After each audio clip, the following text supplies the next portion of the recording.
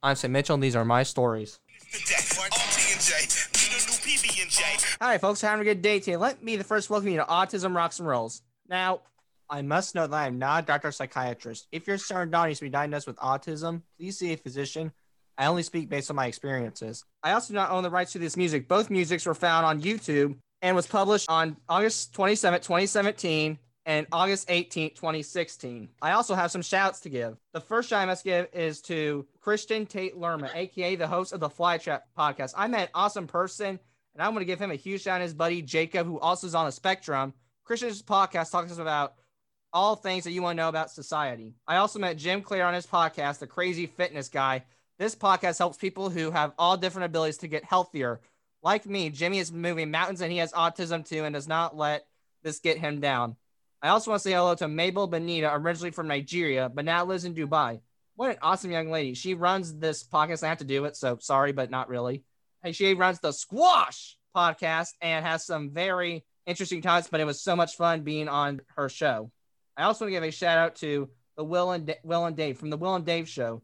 Listening to their podcast was not only hilarious and even called my mom old, but I had so much fun being on their show. I also want to give a shout out to JTD or Joanne Torini Daniels podcast, the JTD Health, Wellness, and Life Coaching podcast. She talks about self-awareness, healing, mentoring, wellness, and lots of emotions. Check her out. I also must give a shout out to Jason McElvin or J-Mac and C122. I mean, well, not 122, 132. The Rest is Decision by Jason McElvin for more information on that. He was on my show last time. He's very busy that day, but it was Super Bowl day also. But he still took the time to talk to me. Thank you, and keep being awesome, Mr. J-Mac. I also was on a networking site the other day called UX Networking. Thank you for letting me join. May I just say, wow, everyone, the sponsors just keep coming, and I'm so thankful. Please visit the following businesses. They are great people. I want to give a huge shout out to my man, Steve at Wellspring Pain Solutions, and we have yet to meet face-to-face, but we will soon. I also want to give a shout out to Adam, Dave, and Holly at the Perfection Auto Glass. They, too, have become my sponsor. Visit their business today. I also want to give a shout out to Adam at Commercial Service. They give me a very generous donation. I will use this money to purchase Pond Match and continue with that. This is going to help me grow my business. I also want to say thank you to Grace Cross at Greene County General Hospital in Linton, Indiana, Heather Hudson at Life Paths Counseling in Bloomington, Indiana, Donnie Bell at Bell's Built Automotive in Salisbury, Indiana, and Stephen Miller and Angel Shearer at Stephen Miller CPA Tax Service in Bloomington, Indiana. They too have bought ad space and believe in what I am doing. I'm getting quite a few sponsors. I have a huge following. Please email me at info@autismrocksrolls.com or call 812-699-7811 if you are interested in sponsorship or ad space. Lastly, people, I need your help here. We got a very good friend, Courtney Cullison, who was badly injured in a vehicle accident a couple weeks ago. Unfortunately, a drunk driver hit her car and she needs help. A GoFundMe page has been set up by her brother, Adam Cullison. This can be found on Facebook, where I asked Courtney, how can I help? She replied, I'm not asking for donations really, but anything can help. She is in need of furniture and supplies to rebuild a bedroom and bathroom so she can get around easier. And she said, more importantly, to educate people, please just don't drink and drive. It's dumb. May I just add that? But anyway, I just want to wish her well, to people to look at me and I not think I'm badly injured as well. Now, I must say, too, with this, call a friend to drive you home or call a taxi or an Uber. Spend the night somewhere else. Just don't do it. Our friend should not be going through this at all, but yet she is. Carpenters, people who can donate furniture, or somebody who just wants to help Montalia, you can go visit her GoFundMe page or contact me, and I will do what I can do to get your message to Courtney. Now, we got a word from our sponsors. There'll be 3 advertisements, by the way, so this will be ad number 1. I have a sponsor. It's not only a sponsor, but these people seem like the nicest people ever. Wellspring Pain Solutions is partnering with Autism Rocks and Rolls.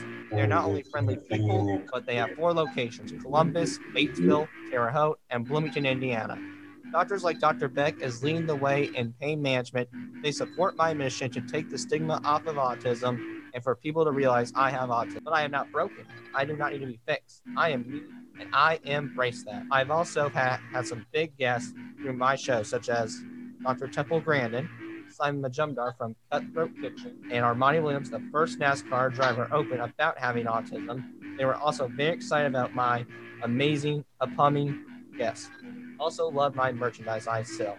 Hearing all about the press I receive and hearing all about the podcast episodes I've created and I have been guest on. Wellspring Pain Solutions, www.wellspringpainsolutions.com and autismrocksandrolls.com. All right. And I don't want you to be too nervous to meet them, because They will help you with your nerves. Now, today we have some guest people. We got a real treat for all of you today. I mean, not one, but two people. In the world of the MMA. We have Serena Southpaw de Seuss, MMA fighter known as the Outlaw Southpaw. She is in the bantamweight category and is known for not pulling purchases with her words and fists. Oh yeah, don't forget she has autism, which doesn't keep her down. She actually uses MMA fighting for an outlet to cope with autism. I am sure she will talk about this more, but de Seuss is staying tall and being a role model to all of us on the spectrum. Like her, our other guest and me, we are the voice for those who cannot speak. We are so very excited that she is here. And guess what? We got Garrett Hullum, known as G Money, who's in the house, man. He is the father and coach, and he is here with us too. Mitch. According to IMB website, Garrett earned a victory in his first sanctioned MMA bout in 2014. In 2017, G Money was the first ever adaptive MMA championship belt. He continues to compete in MMA as an avid CrossFit competitor. Garrett once said, "I'm a fighter. That's what I am." And his father once said very powerfully, people shouldn't discriminate against him just because he has an extra chromosome, like I believe in as well. Garrett's family believe in full inclusion. Garrett has Down syndrome, but Down syndrome does not have him. Welcome, both of you. How are you guys doing? Good. I'm doing wonderful. Thank you for having have me on. Of course. Thank you for taking the time. What about you, Mitch or G Money? I'm doing good. I got back to the gym with you last week. I'm going back tomorrow morning. That's great, man. So my first question to both of you is, what does having autism and Down syndrome mean to you? And either one of you can go first. Do this first. G Money, I'll give the mic to you. You go first, buddy. Does it mean anything to you? Does having Down syndrome mean anything to you? Answer. No answer, so it doesn't mean anything. I really don't care. And that's my honesty. So. He doesn't care about it. That's his honest answer. He doesn't care about it. He doesn't worry about it. It's never concerned. It means that for me, you hear the trademark of being unique, being on the spectrum, but I view it much more than that. I view it that I'm part of a genetic history that has been part of the human genomes for at least for autism, been part of the human genome for about 10,000 years. So it's kind of special that throughout that 10,000 years, those genetics came down the line of history, survived who knows what, and has now come to me. So to me, it means a lot. It means that despite everything, I'm still here. And so were my ancestors who are also who must have been on the spectrum too. And so I kind of feel a sense of pride of that. Yeah, it just came down to you and you're just really happy about that, which I'm very happy for you too, believe me. So this one's for both of you as well. What were your initial thoughts when you learned that you had Down syndrome and autism? Yes, Yeah, I don't think there was ever a time that Garrett learned that it's a little bit different. With Down syndrome, parents are told almost at birth, or these days even before the child's born. For him, it was never one day like for people on the spectrum where maybe you'll be going to school and then one day they pull you out and test you and say, guess what, you have autism. It doesn't work the same way with individuals with Down syndrome.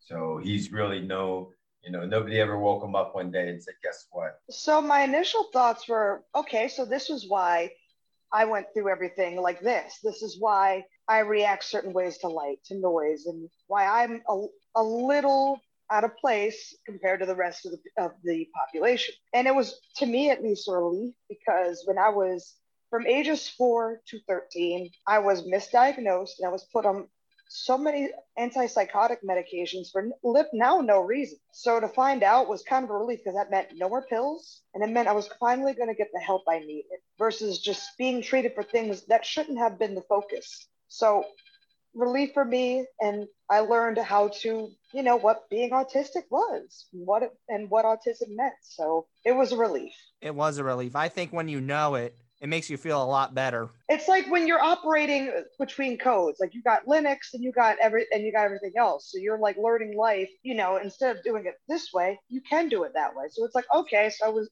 different operating system, different whatever. So now that I know that, it's like, oh, okay, nothing to sweat too much about now. So now, speaking of operating, how do you think an autistic brain operates and a Down syndrome brain operates? For you, Mitch, how does a Down syndrome brain operate? They're individuals just like everybody else. So it's a hard question to answer. It frustrates Garrett. He doesn't focus at all on the Down syndrome part. That's never been Garrett's focus. So we understand what we have to deal with, but there's so many different things that goes on. It's just really a hard question. That's a very good question. I haven't thought of too much. I know that our brains can get overwhelmed through our senses more than our neurotypical peers. I know that we have things like that, but I view it as a double-edged sword. Like, granted, not everybody on the spectrum will be a savant, but not everybody on the spectrum are helpless and will need an adult their entire lives either. It varies. Just much like Down syndrome, like autism also varies, and the extra steps of care we need to take, and also the advantages that come with it. I know for me, as a low needs autistic individual, I constantly feel like I'm walking that tightrope between the autistic world and the neurotypical world. And for me, it's hard. Even I make it look, just because the load, it doesn't look heavy, does not mean it's not heavy. I just, like many others, I would like to think, make it look normal, because maybe sometimes I don't always air out the difficulties I have. It doesn't mean that I don't have the difficulties. Yeah, everyone has dark secrets to hide. And I mean, I have my own secrets. I'm not going to spill them, of course, because top secret. But I can relate to that. I've had some secrets that are really hard to express, but I'm pretty good at expressing myself. I'm not even if I say myself, but I have some that are really difficult to express. What would you say would be the most rewarding and most difficult thing about having Down syndrome would be? Sam, those are tough questions for Garrett to answer. They're difficult for things to. I don't want to answer questions for him, number one, because I don't have, I'm not him. And those are just difficult questions for him to answer because he doesn't like to talk about it. He doesn't, like I said, he doesn't dwell on it. And he doesn't give that much thought to it either. So I think the most rewarding thing at least for me, being an autistic woman, I believe, because when I was 13 and I was diagnosed, I had a case manager that helped me learn how to better socialize with my peers. And I believe because of that social training, I have better insight and I have a bit more empathy than, say, my neurotypical peers. Because I sit back and I look at things, I'm like, wait a minute, I learned that this was wrong. So I'm not going to do this. Meanwhile, I see my neurotypical peers doing less than stellar things. But the disadvantage is because I'm so socially shy still, not as awkward anymore, I have a hard time making bonds, which martial arts has kind of helped me with, because in training, nobody cares about if you're autistic or you're not. Like, the martial arts community is very inclusive. They want to help you be able to train, and because of that, being with people, you can talk about martial arts, and then it starts jumping into other realms, and you start making bonds and good friends. Yeah, because they don't care about your training. They want you to know that, hey, even though I'm autistic, I can still, do the hook, I guess is what you can call it. And even though that they don't know, you can reveal it. You earn respect when you get punched and kicked in the face by someone, honestly. 100%. I have another teammate in my gym exactly who actually came over to my gym, Syndicate Mixed Martial Arts in Las Vegas, because he too is low needs. He's a low needs autistic professional fighter as well. So it's kind of like, yay, my tribe's coming. Hi, everybody. I'm Gina. I'm Sam's mom. So Sam has asked me to step in and help him on this one. We had kind of talked about this. He and I are going to kind of piggyback off each other and ask questions, if that's okay with everybody else. I'm good with that. Well, my question, so like I said, I'm going to help Sam host this one. My question is for G Money. G Money, what do you love about fighting, MMA fighting? What's your favorite thing? That does get me a lot more in shape, a lot more stronger, and it's about being sweaty. Being sweaty? Yeah. That is awesome. That's great. That's great. When you're sweating, then you know that you're working hard, right? That's what I've been doing, like in mornings. So and I'm sure Serena, just as a side note, G he's been out of the MMA gym for literally a year because I'm just an overprotective dad at this point. My job is to protect him and to protect me. So yeah, so he got his vaccine. He finished his vaccine. Take your vaccine. And nice. Last week was his first week back into the gym. So I think Serena can appreciate that. Oh my goodness, I could. Yes. Because for me, at least, when I don't train, I stim more. I stem more. I kind of have more. I'm more sensory sensitive, and my parents can tell. Okay, Serena, you haven't trained. That's why you're a little out of pocket right now. So I cannot imagine being out for a year. I am so happy that Mitch is back in the gym, and I bet he's happy too because the gym is a lifesaver. I don't have to wear a face mask. Oh, Yeah, I hate us them too, too. man. I hate the Yeah. fake mask too. Oh my goodness. I'd rather wear a diaper mask if it was up to me. Well, they're making Mortal Kombat looking masks now for like people who have to train during COVID, and I'm like, well, now the Mortal Kombat movie just got announced. I'm gonna look fashionable. I just look at the Twitter. They did the Twitter is going that good, but the original movie. A Mortal Kombat. I think it looks better than the original movie. I'm so excited. Like it's rated R and everything, so I'm like, ooh, it's gonna be good. Serena likes the violence like you do. Yeah, but from the movie is different. I hear is I hate that. Okay. I feel you a little bit. I'm just gonna keep my fingers crossed and hope it's good. I will too. I'll cross my fingers, both of you.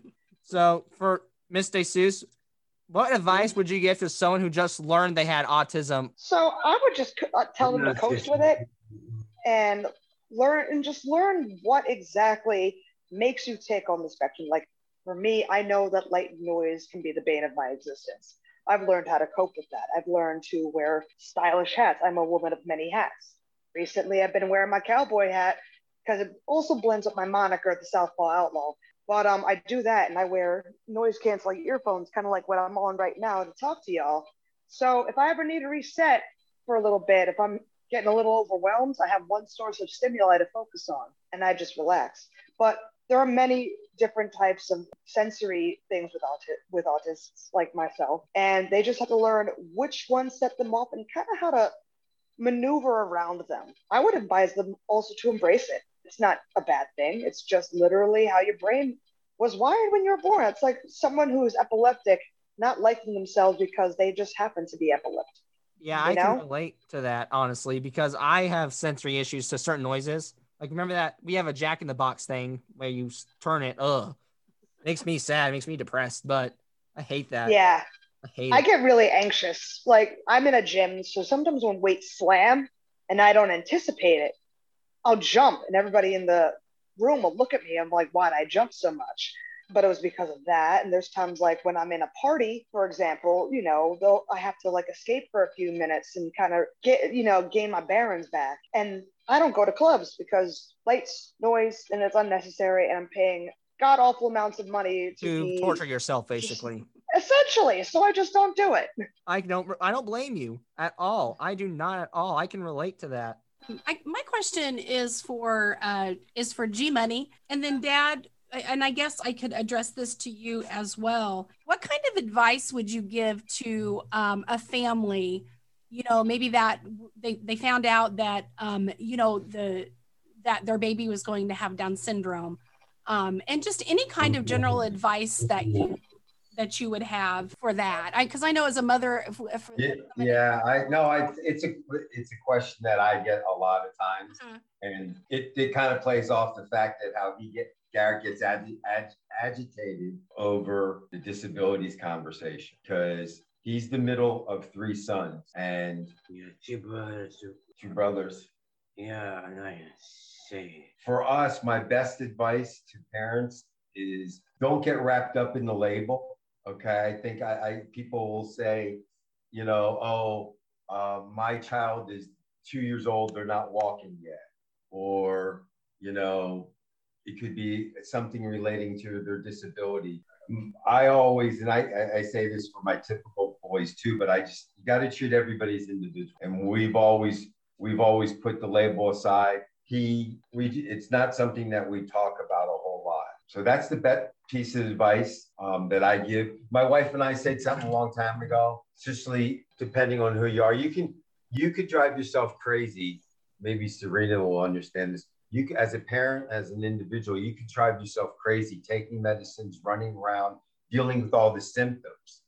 And before you know it, that really becomes your life. Your life becomes, I have been hit in the head too many times, so I have post-concussion syndrome. So nobody wants that to be their life. Nobody wants autism to be just the. Sam wants to do podcast, right? He wants to probably talk more music or everything. So for us, it's always been, and that's why we always talk about inclusion, because that's the way it's been from the very beginning, and that's the advice that I would give to any parent. I really, I love it. I love that too. Because I feel like that I 100% agree, and that's what I've done too. Like Serena, I'm sure that you'll relate to this, but with Sam, he has autism, but he also loves music, and he also is a podcaster, and he's also a great student, and he also loves media, and he loves dogs, and he likes to go for walks in the woods. It's just a little piece, and that's, of course, I just really appreciate, Mitch, what the light that you shed on that. That's wonderful. Yeah, everybody, no matter what they have, they always need their reason d'être, their reason to live, their reason of being. You can't just go through this world without feeling some sort of purpose.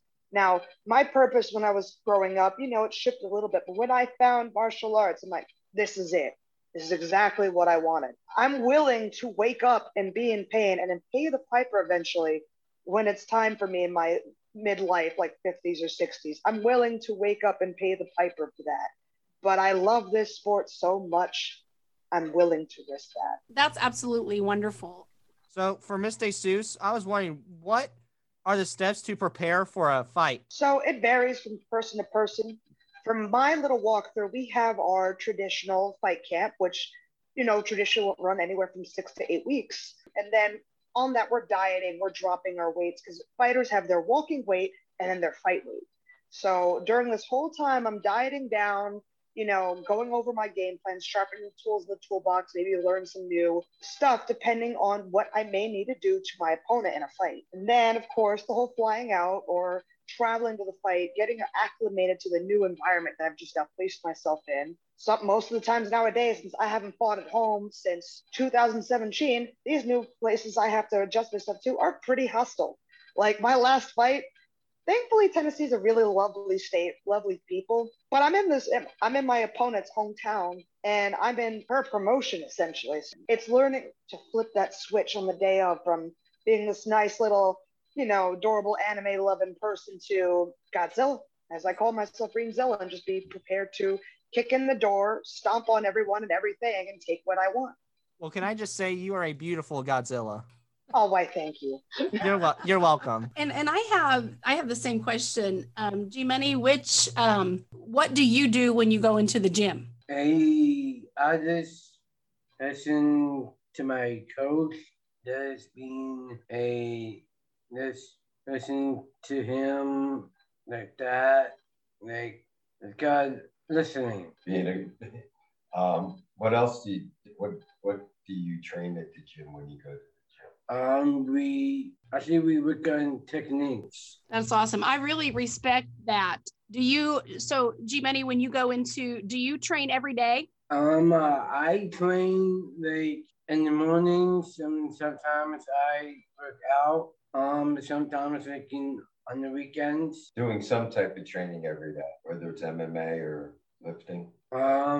We work out, and I would say we work out like during a week, but not on Thursdays. Thursdays I work, but sometimes we can do it on the weekend. Very good. That sounds like that. Do you rest? Do you give your muscles a chance to rest? Yes. I have a new bed, and I lay on it as a couch, and so I'm going to ride on the couch. Let's see, yes, it feels like. Very good. You gotta let your muscles rest, because then you'll be too sore. Oh boy, do you ever? I'm feeling that right now. But I gotta ask G Money something. But do you like striking or do you like grappling more, or is it kind of actually you can use striking with grappling because with striking when you go for the takedown and then you go for submission. Fights always start in the feet first, so my man. So for both of you, your nicknames are Deuce and G Money. Where did they come from?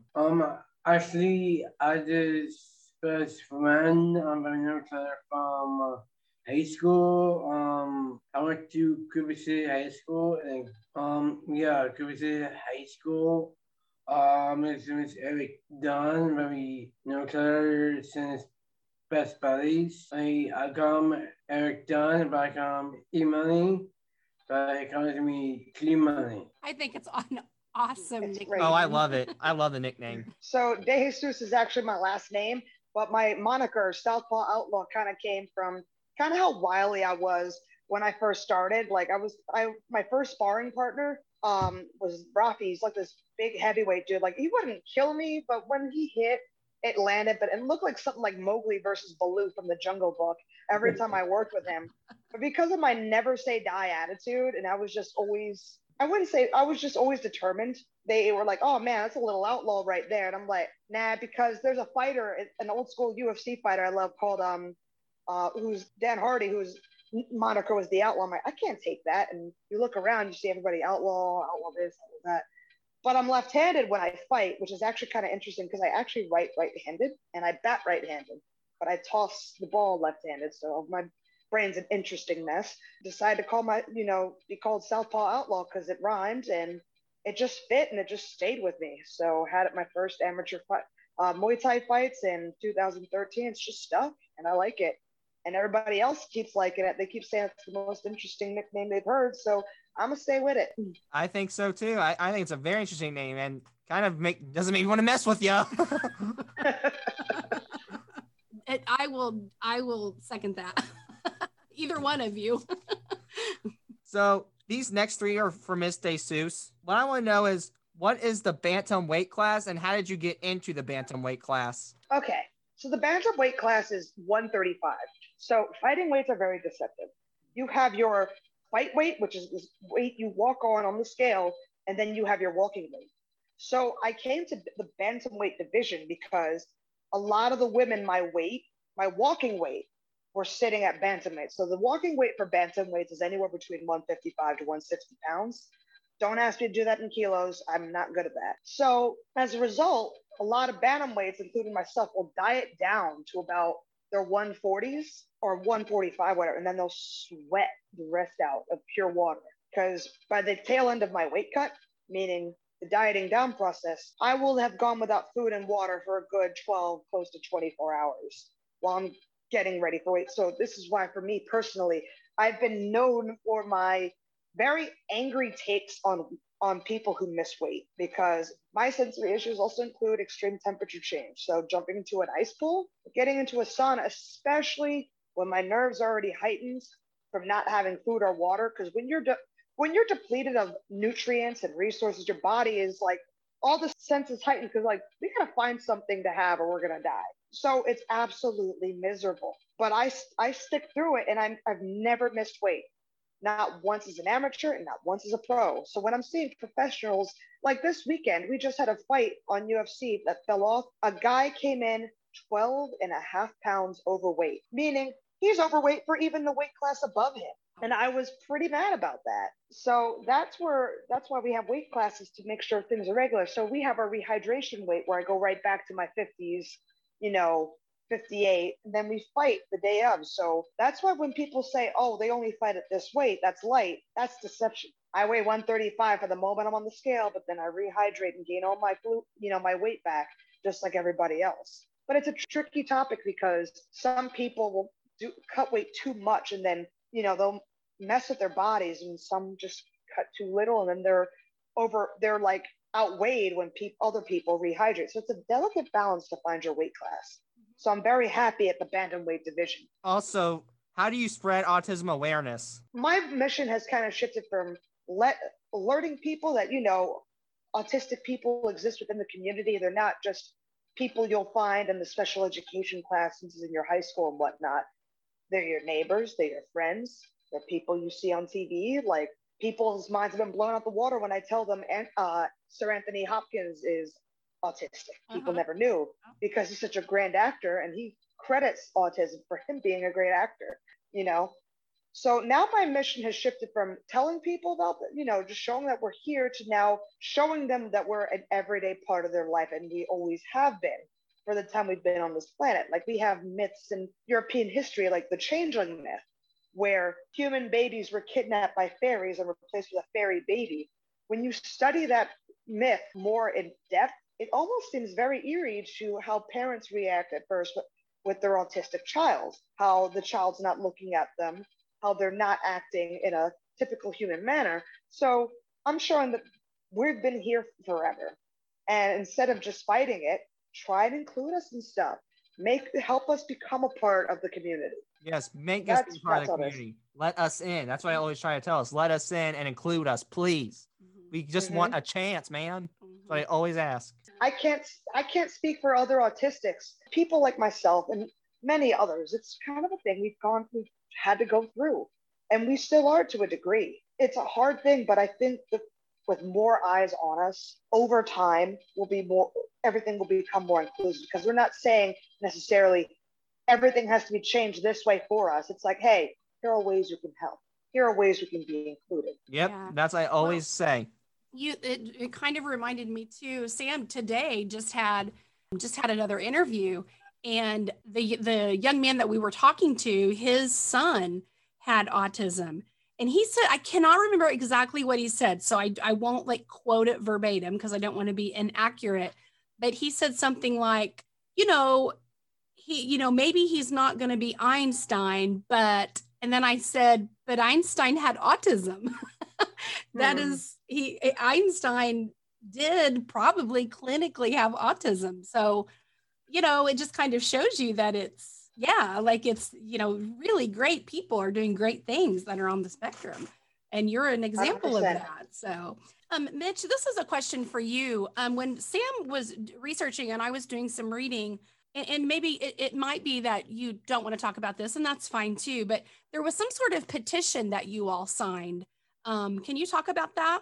Yeah, when the state of Florida issued the cease and desist order that Garrett couldn't fight, that stopped his fight, there was a petition by change.org that National Down Syndrome Society started a petition with change.org to basically rally support to the state of Florida, that Garrett should be allowed to fight. I don't know, it got maybe 300,000 or 400,000 people that actually signed it, which was amazing, which also helped in the long run gave him his opportunity to fight. That's awesome. Sam and I were kind of talking about that, and Sam had read more about it. So I'm glad that you did that. And I guess the petition did it work and he was able to fight? There was a lot of factors involved in that. My condolences, you had to go through the Florida State Athletic Commission. I went through that once and fought in Florida once and never again, unless that's the stepping stone to the UFC. I'm so sorry you guys had to go through that. It was an interesting experience, but it was a good one in the long run. It breaks down barriers for other people. And we need more of that. Yes, we do. So, Miss DeSuze, can you talk about your work garage in your home? Okay, so yeah, when COVID hit here in the state of Nevada, I got done last year, my fight, literally a few days before the national lockdown happened. And so when that happened, like I said, I need a train or I go a little cuckoo in the cabeza, sensory wise. I have a rollout mat. I actually bought a long time ago when I still lived in Philadelphia off a friend. I bought it for $40, but this rollout mat, retails about $200. So I was really happy. So I got that and a lot of cheap puzzle piece mats from Walmart. And I already have I have mitts and I have a lot of gloves because I also do before COVID, I would do monthly self-defense seminars for autistic kids because support for autistics varies state by state. Where I used to live in Pennsylvania, there was good support, lots of groups and stuff that would help. In Nevada, there's hardly anything except nonprofit groups, but none of them showed self-defense. So I kind of viewed it was kind of almost a responsibility as a professional martial artist to teach kids who are on the spectrum to stay safe because they're at higher risk for bullying. Lord knows I was bullied until I started popping people in the mouth, and that stuff stopped very fast. So I wish to pass that tradition on. So I just trained with my little brother who is also autistic and also is involved in martial arts. We would train together a lot, like do our calisthenic workouts, do, hit mitts and stuff, roll with each other. And it was great for a time. I would invite some friends from the gym who were also stuck in similar situations to join us. So in some way, I was still able to get my training. Yeah, that does make us feel, because I mean, like you said, Nevada did help, is what it sounds like. Well, and Sam is too. I don't know if he had mentioned this, but he is almost a second-degree black belt in Taekwondo. Oh, nice. Yep. Yeah. I kind of retired because I got tiring after a while. Feel it. But look, the scissor kicks and those hook kicks and axe kicks have been a part of my striking game for a while, because I did Taekwondo until I was a purple belt. My favorite's the sidekick. Like the sidekicks are great. Yeah, I like those. I call them. I think in wrestling I always call them super kicks. But it works though. You're like helping other people that are on the spectrum with that, because when Sam went into Taekwondo when he was 10-ish, he was having a hard time with focusing, and I thought, we got to really get him involved with something. So it helped him tremendously. Yeah, it helped me focus a lot better, and it definitely helped me with self-confidence, I would say. So yeah. And it's great because there's even a National Institute of Health article that actually shows how autistics training in martial arts, it helps improve the executive function of the brain. Mm-hmm. And so when you have the cold hard science right there on top of like feeling like you have a place of belonging and stuff, like I believe martial arts should be for everybody. And I kind of, being that person who went through having to deal with bullies while being on the spectrum, I kind of view it as like a moral responsibility for me to break that cycle, like try and make sure that autistics don't fall into the same pitfalls I fell into, being a child of the 90s and being undiagnosed for so long. Yes, totally. And I understand that. So my question, I don't know if G Money, is he going to come back? I think he may have bailed. Okay, that's okay. That's all right. No, that's no okay. worries. We so appreciate him talking to us. I already like him. I'll admit it. Yeah, he's awesome. Thank you, Sam. My question is for you, Mitch, and if he wants to join, I was going to ask him about his belts. I was curious as to what championship belts he has won. Those two behind me? Yep. Now, what are those? What are those? What are those titles? So the first one was the first fight that he did, sanctioned fight, was actually sponsored by Fighting for Autism. Nice. So that was in St. Louis. So that's what the first belt was for. And it was really just to commemorate the fact that, and his opponent had mild cerebral palsy. So the belt was there to commemorate that event. Then his second belt that he won was actually for his third fight. And that was for, I forget, it's Gateway Fighting Alliance or whatever it was. And that's a bantamweight belt that he won. So those are the two belts that he has. Okay, you want to switch gears, Sam? Yeah. So speaking of your brothers, Miss Dacius, do you think autism is heredity, or considering you and your brothers have autism? Yep. I have two brothers and I have a sister who are all autistic. Before the revision of the DSM-5, what happened was me and my brothers had Asperger's syndrome, and my sister fell under PDD-NOS, which is pervasive developmental disorder, not otherwise specified. So even within our family, there's different looks to autism. Like my brothers don't have the sensory issues I have. Like my one brother has his, not light or noise, but he has his own sensory issues. And my other brother has his own, like even within there, it all varies. And my sister has her sensory issues that are not like mine, and her little tics and stuff about her. So I 100% believe it's hereditary. Like I said before, it's been noted in the human genome for about 10,000 years.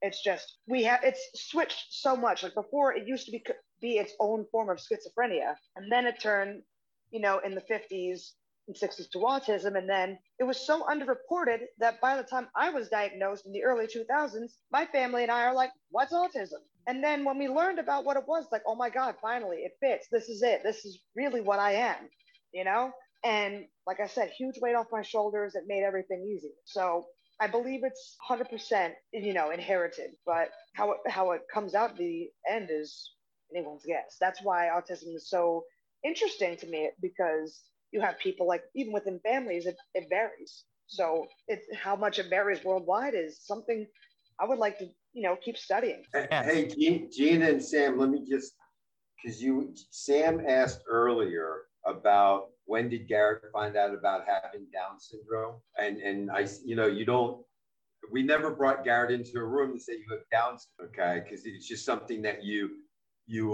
almost assimilate into once you're born into it. And one of the interesting things that I find is, and Serena, I hear it from you, it's just interesting in that you see Garrett reacts to his disability because it's never been a focus because he's just learned how to work around it, okay? Mm-hmm. And it's funny when I hear Serena and I hear other people on the spectrum talk, especially people a little bit older in your generation, my generation, of, oh, this is what I am. So now it makes life easier. With Garrett was the other way around. It was never a guess of what he was. It was always learning how to, what we talk about, adapt. Mm-hmm. So now that Sam knows, you know that you're on the spectrum. So once somebody kind of whispered that in your ear, which was important to you, then you knew how to better deal with autism, sensory issues, and everything else. And that's why it's so much, for Sam, I want him to understand that's why it's so much different than, here, I'll give you another great analogy, Sam, that you may understand, because we do a lot of training with people with physical handicaps too. There's a difference, and I've spoke to both. There's somebody the difference between somebody born without their hand and have their hand amputated. If you ask the person that was born without their hand, they don't know any difference, right, Sam? They were born that way. You probably met them. And for them, it was just like, hey, this is the way it is. Or, we see more drastic examples of that with people with no limbs or whatever. When you have to have an amputation or a veteran, that's a different experience. It's also more traumatic, which is also why I think that for a child with autism, it's a more traumatic experience to be told, oh, this is what's wrong, than to be, oh, look, I was born this way, so we're just going to keep rolling. Yeah, that's very on point, because I have an uncle with Down syndrome. So I know that, at least from my viewpoint, that seeing somebody with Down syndrome, they're born into that lot. Like there's nothing really that changes for them. So they can go and just be like, okay, yeah, I'm Down syndrome, that's cool. And they coast their life with the cards they're given. At least for me at least, when I was diagnosed, I ran the gamut of so many diagnoses. At first, when the new diagnosis came, I'm like, all right, so there's something else wrong with me. Let's see how long this one lasts. So that's why for me, it wasn't necessarily as traumatic, because I've lived through this said trauma of diagnosis growing up as a kid. Like, for me, it never stayed steady until the autism diagnosis came, which was finally the answer. Because they found out to stop treating all your symptoms and just to treat you as the individual. Because correct. That is like, yeah. That is, and like I said, you're on this too. This is exactly what we need. Yeah, well, Sam's, as from a mother's standpoint, Sam's case is even a little bit different, because he was diagnosed when he was 4, and, there were some behaviors leading up to us thinking, well, maybe he's on the spectrum. But so he was diagnosed when he was 4, but I finally, when he was 6, my husband and I decided that we would tell him that this is what's going on. And I actually found a book called Sam Has Asperger's, and it had his name in it. So it was perfect. And so it was almost comical, because I read it to him. He was like, and I was like, I have it. Yeah, he was like, yeah, he said his exact response was, I have this, don't I? And I said, yeah. And he was like, I knew it. I knew I had it. But do you want to hear, guy? It was like with Serena, it was, like this explains so much. And he actually, but I appreciate you explaining that to Sam, because I think these questions, like I proof his questions, I look through them. Oh, it's not even that. I think I understand what you're saying. No, I think that listen, it's great that Sam does this, and he asked a great question. And as Garrett leaves and, exits the building, I just, I think that Sam's questions were as important. It goes back to, hey, it's just, it's really interesting, because I see, I as an observer, I see this is that for Garrett, he does not. He's fought really hard to remove that label. So it's not okay ever for it to be an excuse. And I think it's a little bit different. And I don't want to speak for somebody, but in meeting and talking to people like on the spectrum, it's a little bit different because you have the aha moment. He's never had the aha moment. His struggle has always been, I don't need that aha moment. I was kind of born with it. I'm always running away from that label because he's been labeled at birth. Well, that's a big difference you have to understand too, Sam, is that Garrett's, since the day that he was born, and we didn't know it beforehand, we were given that label, your son has Down syndrome, or, and he's going to be the R word and everything else. He's 31 years old. So experience is so much different. And I just want to know he is not. Yes, he is. we I all can do, just tell don't we? he's smart. He's a smart man. I can already tell. Yeah, very successful. Yes. He's rugged. Smart and successful. So And there's a big I can difference. tell his spirit. I can tell he's got a good spirit. He's got a strong heart, and I really love that about him. Yeah, absolutely. It's so interesting too that you say he fought against his label. It's how I think everybody perceives it too, because Sam has said so many times, if he's talking about autism, I embrace that autism. He takes that label, whatever, if people want to label him, he takes that with pride. And it's just so, it's an interesting conversation of how you look at it, some people are in a situation where they don't want that, like from what you've said, Garrett wants to be a fighter and that's what he wants to do. So can you both describe what your childhoods were like, or Garrett's? My childhood was kind of rough. When I was little, my biological dad was abusive and my mom basically took me and ran away with me and left everything else behind.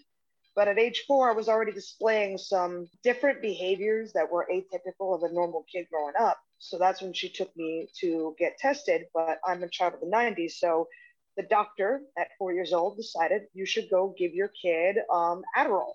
And so legalized crystal meth, essentially. So decided that. And then when that medicine, gave me hives. So no diagnosis, new switch, and being of these different labels, and kids are friggin' rude. They're very opportunistic. They'll try and see who's the weaker one of the bunch and try and pick on them to get, superiority. So I happened to be that one picked on a few times until 4th grade. I finally had enough. And I went into a field in recess where there's a stick. And I remember 5 kids coming after me just to kind of mess with me. And I channeled my inner Rafiki and beat the snot out of all of them because I was in Taekwondo at that time. So those staff skills paid off. Please tell me you used it for self-defense. Yes. When 5 kids are coming after you, I mean, like I don't blame you. I just want to make sure you didn't beat up a kid just for. Nah, I just knew it was kind of tradition that they would try and mess with me because they always did every day in recess. I just had a And then I got suspended from school even though I was the one defending myself. But my parents are proud of me. They always instilled the idea of you don't start a problem, but you finish it. And it's something I live about to this day. Like you see me chilling and everything, but when someone starts a problem, hands fly. So yeah, I was in and out. After that, I was in and out of residential treatment facilities, psychiatric units, because these medicines and these diagnoses that were thrown on would hurt. Like I still have stretch marks around from how much weight gain one of them made me have. And people think at 29 years old, I have a kid. I'm like, no. So it's things like that. But in my teens, like I said, when I had my diagnosis and I started getting the support I needed and, my family being involved, things started to get better bit by bit. But I don't think I really hit my peak, until I started being in martial arts when I was 18. Like I did athletics in high school, like I did softball and I did powerlifting and they were all right, but they didn't quite fill that gap for me and help me upstairs. But when I had martial arts in my life, it all changed and I started socializing and kind of getting out my shell a little bit more. Yeah, I can understand that completely. So how did you both make yourselves role models? How did Garrett make himself a role model? How did you, Miss Stacey, make yourself a role model? Well, and I'll say for Garrett, that's what I was gonna ask was, has he been called a role model? I mean, how does that make him feel for probably people to look up to him? He's breaking down a lot of barriers and doing some really great things. was a He's one of my role models now. Thank you, Sam. I appreciate that. I'll let him know. It was a work in progress because, again, he never wanted to be labeled, and it was very difficult for us to ever even have him associate. So Special Olympics was never an option. He would run. I'm not, not going to that side. I want to go get punched in the face with everybody else. So I'm sorry, I just completely lied. I completely lost the question. I'm sorry. No, you're completely fine. I think with what Miss De Jesus and with what Sam does and with what Garrett does, I think you just have these people that are looking in from the outside and the role model. Absolutely, yeah. So long story short is that as he became more confident in himself and his identity became more as an MMA fighter and as an athlete. And we gave him the ability to pay that back to other individuals with special needs. That process helped him deal with that and become a role model. Now he doesn't think of himself as a role model. He just calls himself a coach because he coaches. He is a coach. He'll tell you that he coaches the kids. And he does. He coaches the and I have kids. a question about coaching actually. When he coaches, does he coach similar to the way you coach, or is it different? Totally different. How so, if you don't mind me asking or elaborating? Number one, he's more patient than I am. And I will verbalize and he will show. So I will tell and he will show more. He does a better job, I think, of connecting with the athletes that we work with than I do. One's the shower, one's the teller. Yeah. All right, so we'll be right back, y'all. We're going to do a quick commercial break, and we'll talk to them more. So see you guys then. Greene County General Hospital is proud to support Sam Mitchell and Autism Rocks and Rolls. Greene County General Hospital is located in Linton, Indiana. We offer a broad scope of health services at the hospital, as well as 4 medical clinics located throughout Greene County. My Linton Clinic, my Worthington Clinic, my Westgate Clinic, and my Bloomfield Clinic.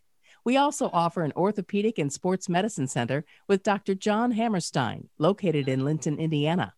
Our Women's Health Center is located at the My Linton Clinic with 2 board-certified OBGYNs, Dr. Douglas Lawson and Dr. Laurel Walton. Check out our website for more information, greencountyhospital.com. Enjoy the podcast, and we appreciate your support in removing the stigma from autism.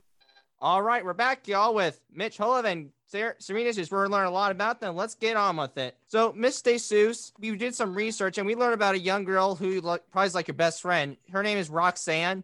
Why is Roxanne important to you? So, when I first started in training, I started training in 2010, past 10 years.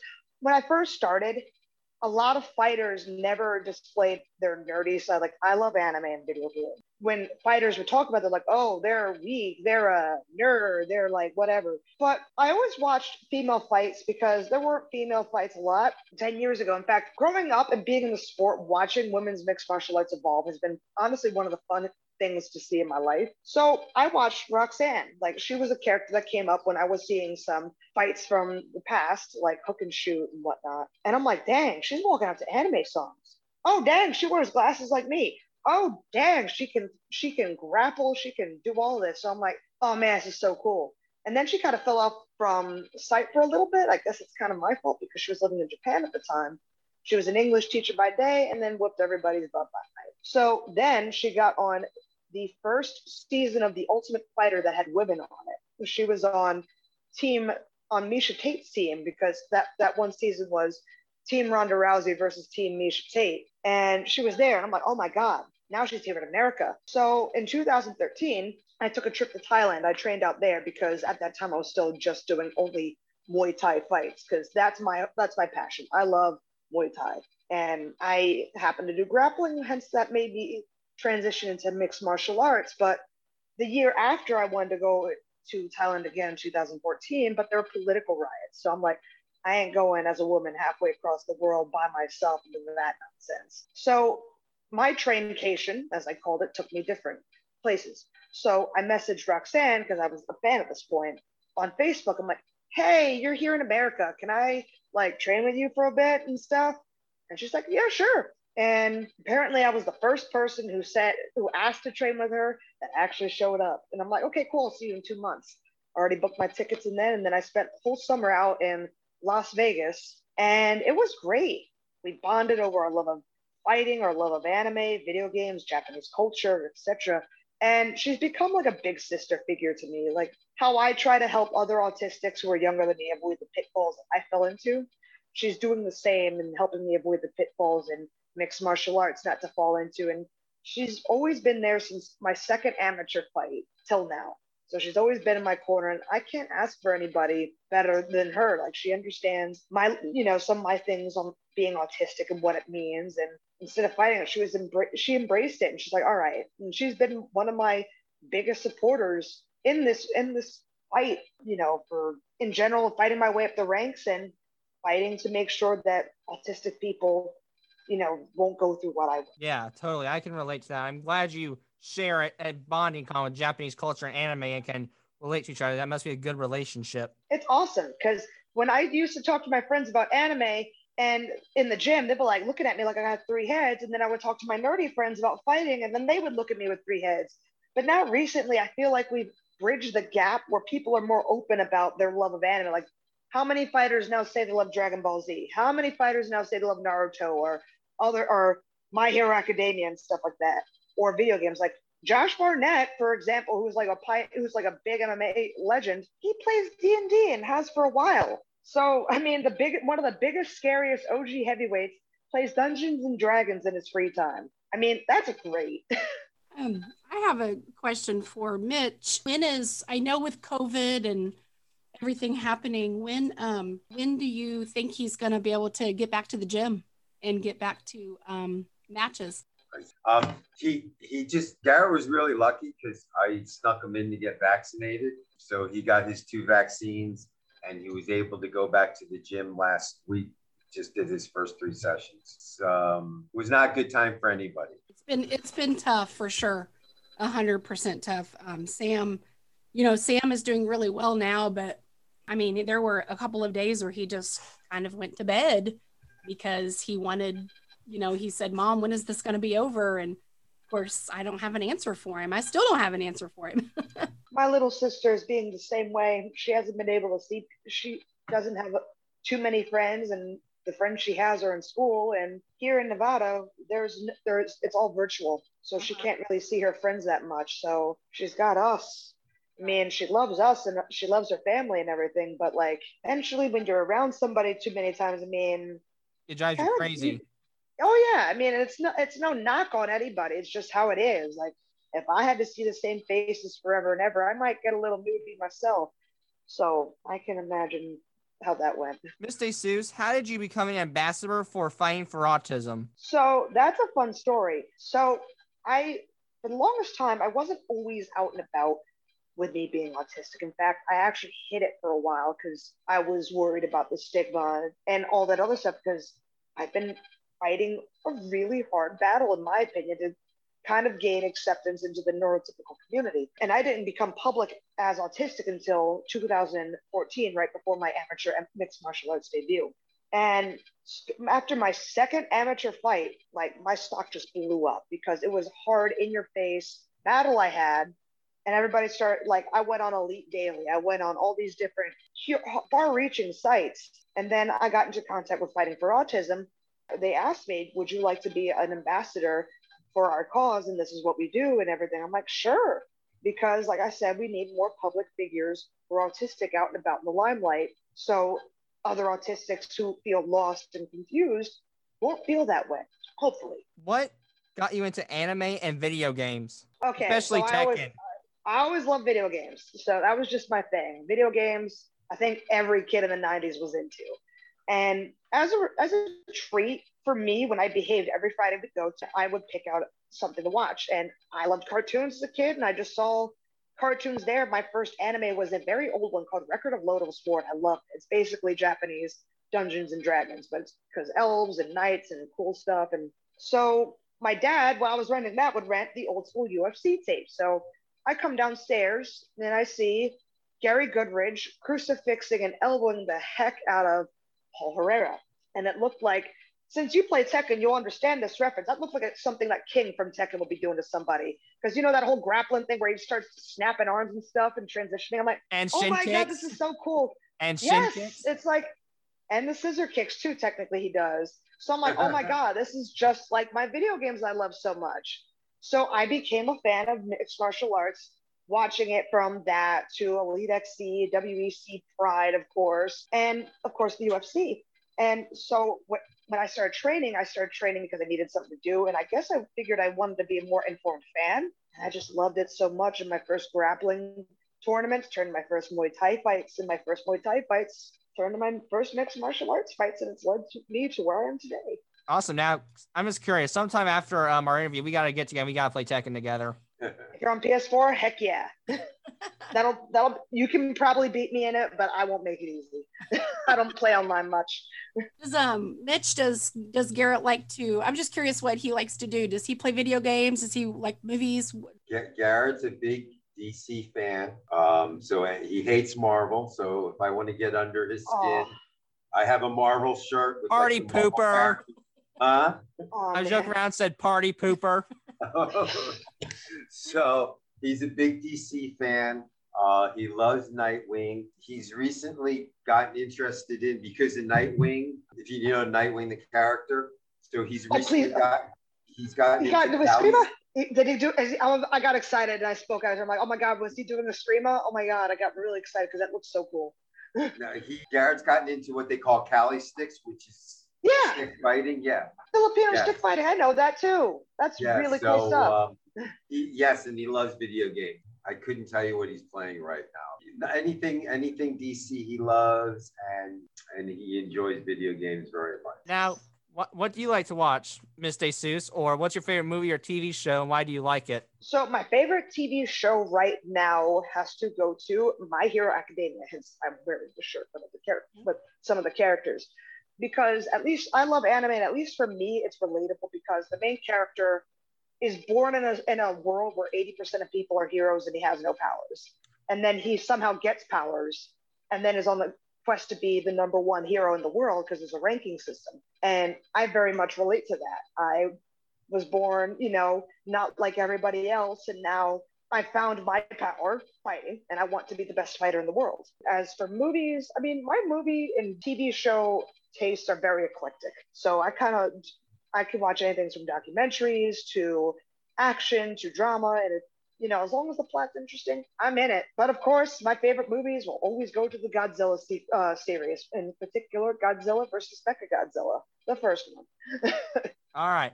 So this is our last ad, folks, and we'll be right back. Perfection Auto Glass is the largest independent auto glass company in the state of Indiana, serving Lincoln, Fishers, Terre Haute, Greenwood, Anderson, and Muncie. They specialize in all aspects of auto glass repair and replacement on everything from domestic and import vehicles, RVs, heavy trucks, and equipment repairing, outside mirrors, windows, regulators, and motors.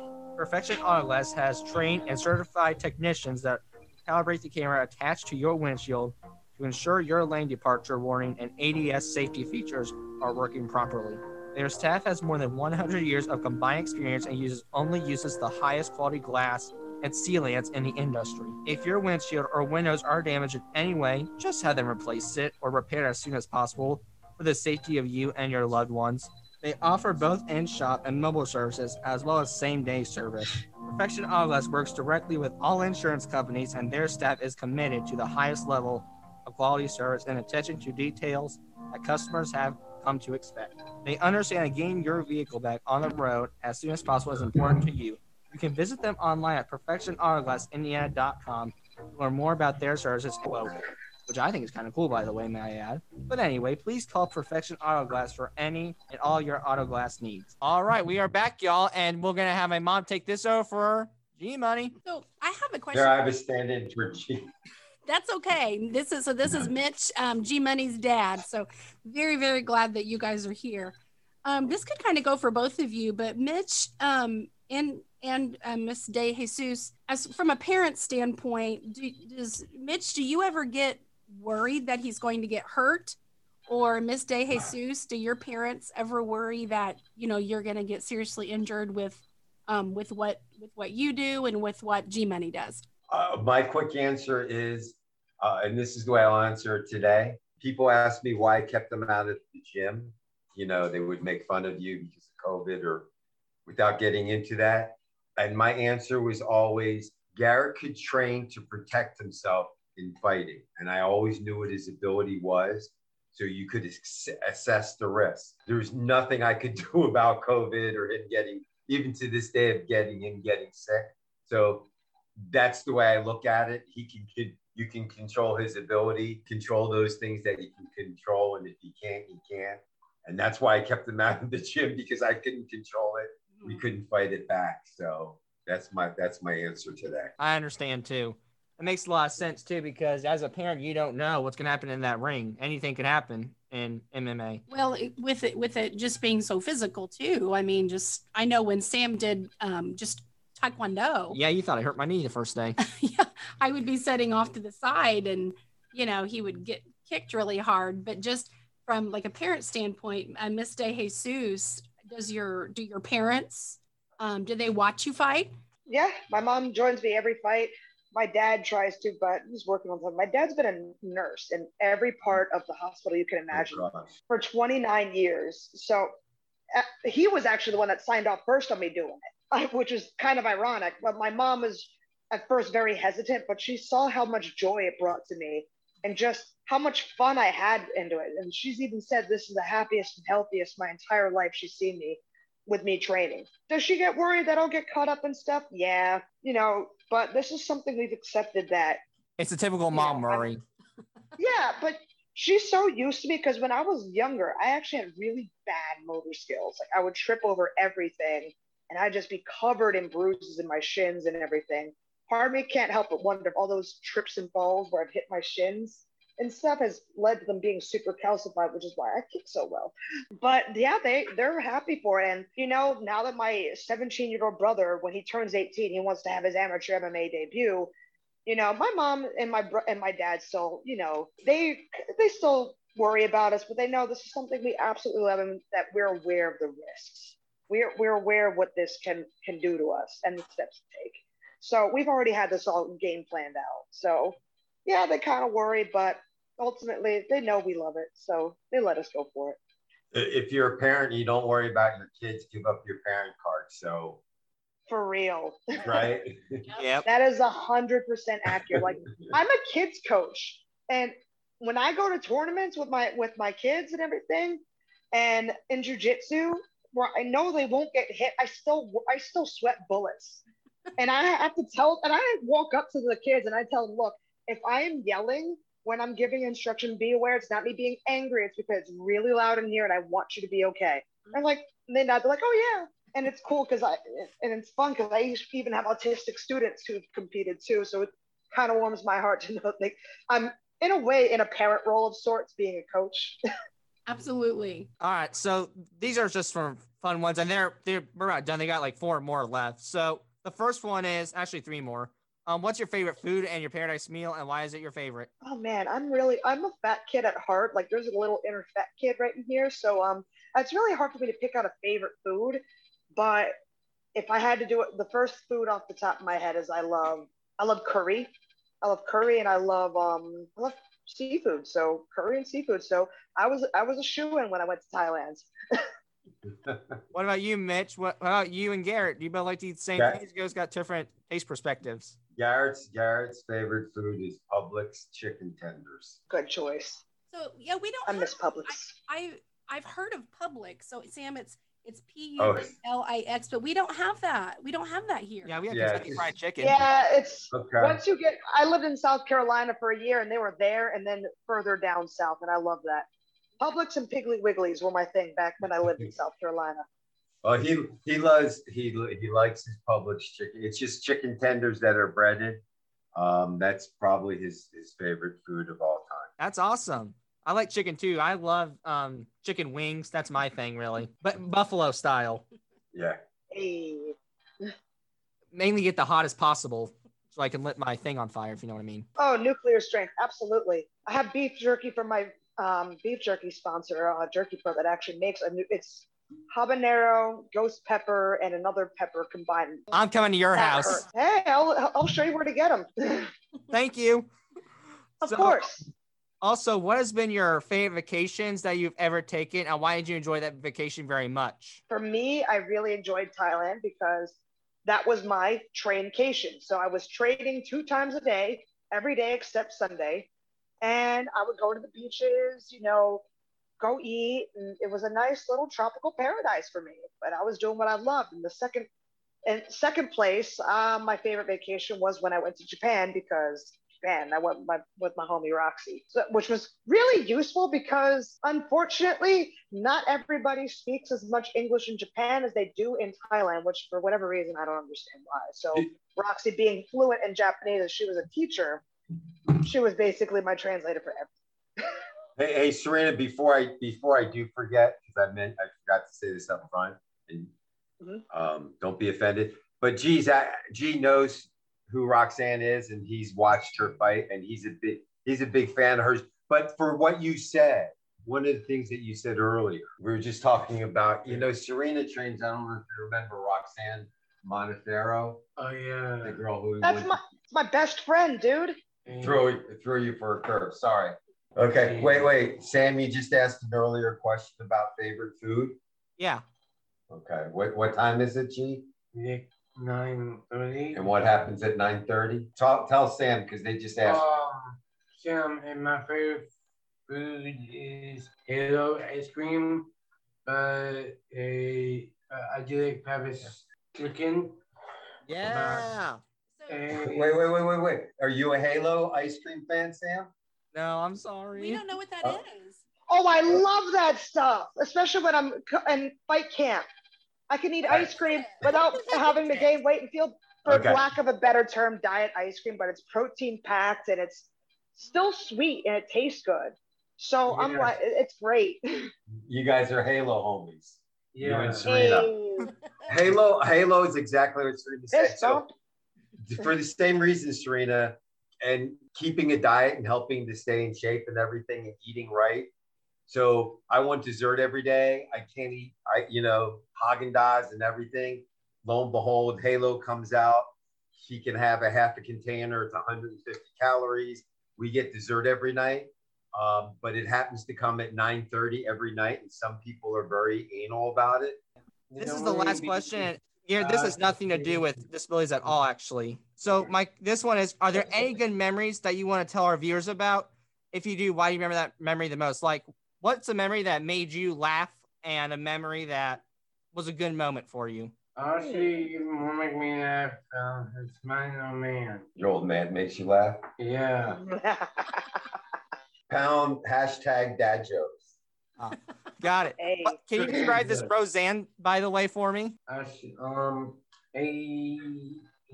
actually call my dad Pops, but that is a joke. So, but he does remind me of John Goodman. John Goodman. So Garrett, do you get along with your dad really well? Is he a good coach? Yeah, actually, but not both alike. So we're two separate. I would say I am not much like him, but we not the same. We're different, but we get along. Well, that's good. that's the beauty of it. Sam and I definitely are different. That's a load of crap right there. But anyway. How about you, Miss DeSuze? What's a good memory for you and a memory that made you fall on the floor? Oh, a good memory for me was when I won my Tough Enough title belt in 2017 because I overcame a 2-fight losing skid and I won in front of 17,000 people. And it kind of was and that was my last amateur fight. It marked the turn for me to go from amateur to pro. And moments that make me laugh, there's hard ones because that's a hard one because me and my brothers and my sister and my family, we all roast each other all the time and make each other laugh and stuff. And I always laugh when I'm talking to Roxy and stuff. Like we always make each other laugh with like little inside jokes. So I just laugh all the time because life is too short to be living all constricted and all rigid and stuff. So I try to make the best out of every day I can. What's the most memorable joke that Roxy has told you? Oh man, she tells me a lot of puns because she's being an English teacher. She's very big on grammar and how words are used. So a lot of puns that just make me go like, and I can't help but laugh because of how dad joke-ish they're like. So I mean, like, and just because of how pure Roxy is, like she has never uttered a curse word in her life, which is amazing. Because that's not us. I haven't said any on this show because I bet there's going to be kids listening in, but I'm very much known as the sailor mouth of the duo. Like, because Roxy won't tell anybody who's being rude to her to stop. So there's me dropping an F-bomb or creative curse words every 4 seconds, telling somebody to just, buzz off and stop being a you-know-what and whatnot. So yeah, I got it. Kind of that yin and yang personality where she's that sweet, gentle, kind-hearted grappler, more of that potty mouth gangster kind of slugging, throwing hands and elbows and stuff at people. Well, I think that'll be all. Mom, do you want to say anything? Yeah, I do. I will say, this has been a great experience. Sam doesn't usually let me sit in on these, so I'm really excited to be a part of it. So thank you guys, and make sure, Mitch, you tell Garrett that we are just honored that he took part in our interview. So thank you so much for your time. Thanks for having us. Thank you so much.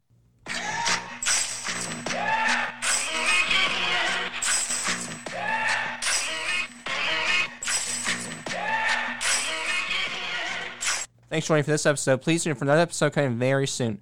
Hope you enjoyed listening to me ramble. Thank you very much. See through this and see what's behind. Got no way to prove it, so maybe I'm lying.